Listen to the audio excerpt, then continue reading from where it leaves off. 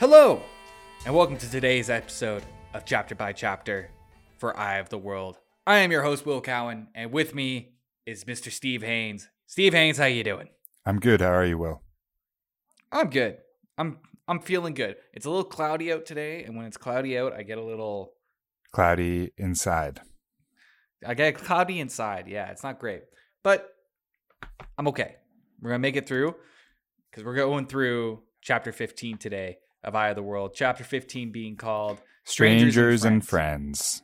Or as I like to call it, Friends and Strangers. Isn't that a Phil Collins song? Yes. If you remember from our last episode that we ended off with Rand waking up from a nightmare, basically. A nightmare that's caused by Ba'alzamon. An all too real nightmare. An all too real nightmare. And I shouldn't even say that it's caused by Ba'alzamon because we don't even know. Maybe it's just caused by sleep deprivation or bad diet. These bad diet. They're eating just bread and cheese. Stress. All right. Stress will do crazy things. Oh, bread absolutely. And cheese, the carbs. Ooh, cheese dreams. So don't get me started on cheese dreams. But anyways, I want nothing to do with cheese dreams. Out of it. We have Rand waking up to find that he wakes up in the inn from his bad dream, goes downstairs, finds out most of his friends have left. They're out in the town. Yeah, they're all hanging out without him. I mean, if I was him, I'd probably feel a little shitty. Save for the Gleeman in the corner of the room doing his rendition of Black Hole Sun on a lute. Listen, Westworld was on to something there. But Rand bumps into the innkeeper, right? He witnesses an argument. Well, between the innkeeper and the inn's cook, and the argument's entailing the argument is about the cat, the cook's cat, and about how many rats. Well, the argument is about dead rats, which is an argument I found myself in a few times. But the innkeeper is upset with the amount. Well, there's dead rats everywhere. All around, all of a sudden, there's a bunch of dead rats, and you can't run a Best Western. Nope. With rats everywhere, you're gonna end up with a worse Western, especially if they die. But a bunch of dead rats. I mean, it makes sense that you would assume a cat is up to no good. Yeah. And the cook's like, don't you talk shit about my cat? That's my cat. Leave my cat alone. Yeah, leave little rat killer alone. I mean, I named him Rat Killer, but it has nothing to do with killing rats. Yeah. But then Master Fitch, well, the cook is like, I'm gonna leave. If you can't handle my cat doing his job, then I'm gonna take my skills and my cat, and I'm gonna go somewhere else. I'm gonna take my ass to the Hotel Ramada over the corner, and I'm gonna start doing that shit. And he's like, Master Fitch is like, no, I'm sorry. You can stay. Please just kind of keep an eye on what the cat is doing. I don't want to hear complaints. And he leaves. And then the cook sees Rand, and she's like, you want some bread and cheese? And he's like, oh God. Oh man, I guess. So she brings over the cheese bread and tells them, that his friends have made their way into the city. Then she also makes a comment starts talking about the rats. She starts doing rat talking. Yeah, and mentions she's like, it's that these rats have broken backs. Yeah. Yep. Which obviously perks Rand's attention due to the dream where Ba'alzamon was breaking little baby rats' backbones with his finger. Yeah. That would freak me out, man. Of course it would. I wouldn't like waking up from a dream and then have aspects of that dream happen literally as I'm waking up. Could just be a weird synchronicity, but in this case, I do think that it is the Dark Lord breaking the backs of baby rats. Well, and adult rats. That's what makes him the Dark Lord. Just rats in general, I guess. Just rats. Just all kinds of rats. Needless to say, Rand's starting to consider like who to talk to, and he looks over to the Gleeman who's playing Black Hole Sun. He's like, maybe I could talk to him, but he's busy. Look. I'm a performer too, and I understand I love this song. And I understand the importance of covers when you're performing to people. And sometimes Black Hole Sun needs to be played. I've seen it work. So Rand is like, I can't talk to him, but I think the cook mentions that Perrin is still in bed. He wasn't feeling well or something like that. Yeah. So he goes to check on Perrin. Yeah, he goes up to Perrin and he walks into the room, and Perrin's still laying in bed, and he doesn't look too hot. He's like sick, like in a way. Like, yeah. I don't think it's like a cold or anything like that, but it's just kind of like he's obviously not feeling well. So Rand tells him the dream, and Perrin's like, I had the same thing. The same dream, man. Same thing happened to me, dude. And he's like, okay, that's weird. And then Perrin's like, and last night, like after I woke up from my dream, I tried to tell Matt about it, and Matt shrugged me off, but he shrugged me off in a way that was like, I think he had the dream too. Maybe he had the same dream. Yeah, and he didn't want to accept it. Yeah. He didn't want to talk about it, and he also said like that Matt was like tossing and turning in bed last night as well. Mm-hmm. So none of these guys had great look. When your diet is bread and cheese. It adds a difficulty. It adds a difficulty level to everything. It like doubles the difficulty level of everything if you're just running up bread and cheese. You have the Dark Lord in you when you're running on bread and cheese. Oh yeah. So Rand is like, okay, I'm gonna go find Matt now. I'm gonna talk to Matt and see if he can tell me if he's had the dream as well. So he runs outside and he just runs to the crowded street, and the first thing he notices is just how packed full of people it is. Well, yeah, it is a very crowded street. Yeah, they've never been to a city before. Yeah, it's like more people than he's ever seen. Before he's even like comprehend what he's seeing, Min, the tall, slender woman that Moiraine was talking to, pulls him aside real quick. In man clothes, pulls him aside real quick, and she's basically like telling him his fortune. He's like, "Who are you?" And she's like, Moiraine sees, like, I'm not an Aes Sedai, I'm not a soothsayer, I'm not a wisdom, I'm not any of those things, but I can see parts of the pattern. Yeah, and she says she sees some spiritual, mystical, spooky things around land. Yeah. Images she sees around land, Tom, Matt and Perrin. Yeah, and some of them aren't very good. Like, for land, she sees, like, 7 ruined towers around land. Yeah, which that doesn't sound very very appetizing. The Gleeman, she sees a man juggling fire. So I don't know if that's bad or like a cool trick he comes up with. This is a new act.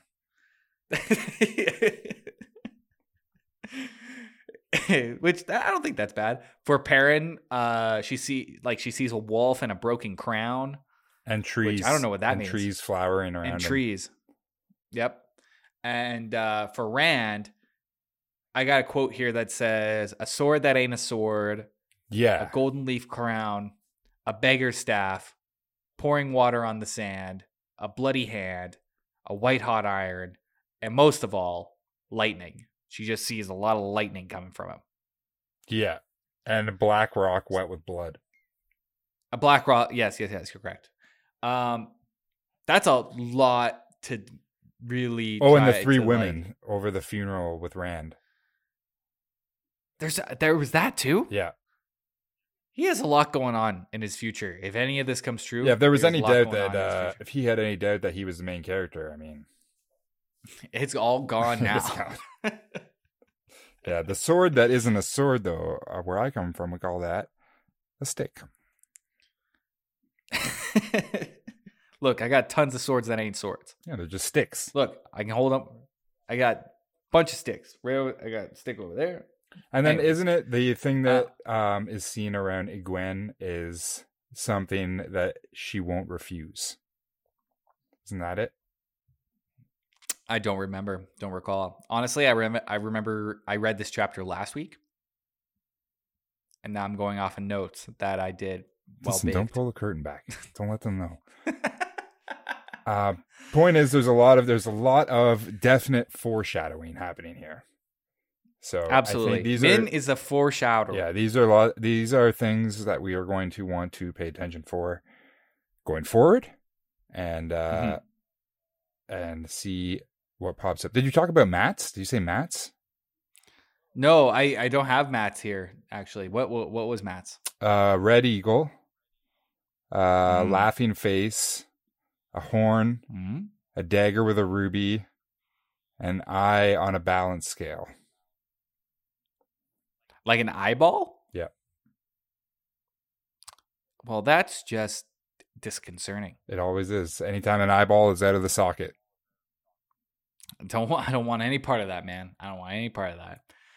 And once she basically tells him all this fortune, what happens again? Does she just kind of go like wish him well, like just pay attention to these things, or does he get kind of freaked out and he's just like, fuck off? Rand gets freaked out when he hears about the funeral with him on it. And that's when he's like, all right, no more of this. And and he takes off and heads into the crowd. Min, I think he can hear Min go like, "We will meet again," or something like that. We will meet again. You can't run. And I'll find you. He runs off into the street. Basically, he runs a few blocks just to kind of get away from the situation. Don't blame him. Once you hear crazy shit from a person that you don't really know, you kind of want to get away from that situation. He gets away and he starts walking down the street. He calms down and he starts like looking around the street and he's like, oh, this city's like not that much different from Emmons Field in a way. He sees a guy that kind of looks, he starts seeing. He sees like the parallels. He sees the bread maker. He sees the cheese maker. He's like, I remember Gary who makes the bread back home. I remember cheesy Alfonso whipping up that cheese. We're gonna have words with those guys when we come home. Oh my god! But as he's like recognizing, he's seeing the parallels. He sees a face that he does recognize, and it's Padan Fanes, the peddlers from chapter 3. From chapter 3, and he's like, yeah, from such hits that you might recognize as, and he goes like, hey, I recognize you. And the Padan Fane is just like, really? He goes, yeah, and he runs away. And so Rand chases after him. He's like, what are you doing? And he finally kind of corners him, I think in an alley somewhere. And he's like, what are you doing? Like, we thought you died in the Winter Night attack, or like, we just didn't know what happened. So like, is everything okay? And Padan Fane is like, he's like petrified in a way that like, that he wants to get away from Rand. Yeah, he's like, don't talk to me, man. I don't know, man. Leave me alone. He doesn't want any association with Rand or any of them. Yeah, and he's like, well, if you come with us, we'll talk. We can talk to Moraine, and we can figure out a way for you to get back home or something like that. And as soon as he mentions Moraine, he's like, no, absolutely not. Do not tell her that I'm here. And then he just like runs off. Yeah. And Rand chases him down again. But he loses him in the crowd. And as soon as he's like turning a corner, he bumps into Mat. Yeah, crashes into him. Matt's just like, just crashes into him. And Matt's just like, he's just out on the town. He's like looking around and shit. Cruising. He's trying to find himself a nice kebab on the streets, you know what I mean? Street food. Hey man, when you're in a new city, you gotta try the street meat. Gotta try all that street food. That's how you find out what the city tastes like. If you want to taste the air. Yeah. You want to taste the pollution. Find out the level of pollution. Anyways, bumps in the mat. I watch sorry. He runs into Mat, and he's like, "What are you doing?" And basically, the conversation culminates in Rand asking Mat about the dream. Mm-hmm. Did you have this dream? And yeah, and he did have it. I can't remember the conversation actually. Does he say he did have it, and they talk a little bit of the details or anything like that? I believe so. Listen. Yeah. Oh, right. Because they talk about it a little bit, and then they decide to, why don't we talk to the Gleeman about this? Like, we need an adult, but we don't want the guys to die. Definitely don't want Lan. We need, like, we just need an adult to talk to about this. And Gleeman's been around a lot. He's seen a lot of crazy things. Maybe he might know what to do, what might be best. He's an experienced man with a different level of experience. Exactly. Loot experience. So as they're like, they come up with a plan, like, let's go tell the Gleeman. A couple of white cloaks comes marching down the alley that they were hanging around. Yeah. And Matt, being Matt, he's like, watch this. And he just runs off. And Rand just like, watch this. See ya. That's what happened. And Rand's just kind of like sitting there. And then he watches Matt like take his slingshot or like his sling or something like that. And he throws a rock at this structure that was carrying a whole bunch of barrels or something like that. And breaks the structure. It collapses all on the white cloaks. And the first person they see, it's like Home Alone shit. It's genius. Whatever Matt was doing, genius. I loved every second of it. So after they got, like, essentially they got attacked by Matt. Yeah. And a bunch of wooden barrels. They see Rand and they're like, "You there! What is the meaning of this?" Halt. Halt. You can't see it, but I'm holding up my hand in a great halt motion here. It's a great halt motion, man. You should be a traffic stop. Halt. And the Children of Light, like, essentially are like, "What are you doing?" Like, they start questioning him, and then Rand starts feeling sick. Yeah, inexplicably, like, super sick all of a sudden. Yeah, which I don't know. We don't know what that's about. Maybe it's Dark One sickness. Well, it's dark. It's, it's got to be. Is it? I think it is. We don't know what it is, but I think it is. It could be. Could have been a lot of bread and bad cheese. bread and cheese. There's a lot of bad bread and cheese going around. Yeah. How do they get out of this situation again? Because I think I skipped a note here. Oh, the town watch shows up. Yeah. The town watch shows up, and then Matt and Rand are able to, like, kind of get out of that situation. Because the town watch and the Children of Light, they don't really they don't see eye to eye most of the time, And, like, the Children of Light can't really do anything when the town watch is around. I think that's kind of like the gist of it. Distraction for them to get away from that situation. I could be completely wrong in that situation in this moment.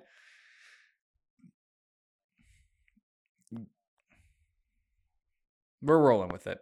So they decide to make their way back to the inn, and just before they get to the inn, they run into Tom, and they tell him a little bit about the dream and everything like that, and they're like, "Okay, let's go get Perrin as well. He's at the inn." And as they're going to get to the inn, Perrin comes like barreling out of that ripping out. Yeah, Berlin is the technical term. And he's like, "Guys, Nynaeve is here. The Emond's Field Wisdom has found them." Yeah, which is a big deal. This is a big deal. And Perrin's like, and she is pissed. She is pissed off. And the chapter ends with them, like, kind of, they're bracing themselves as if they were going to fight Trollocs. Ready to get their ass kicked. Yeah. Probably verbally. Yep. But they don't know. They don't know. Look, wisdoms are a feisty lot. All right? Oh, yeah. They will make your day hell if they want to. But that wraps up this chapter for us here. And then we will be back next week with the aptly named chapter, The Wisdom. The Wisdom. Yeah. Thanks for closing out this week with us, guys. Well, Well, I just heard my dog bark. It's okay. Thanks for closing out this week with us, guys. As always, thank you for listening, and we will be back next week.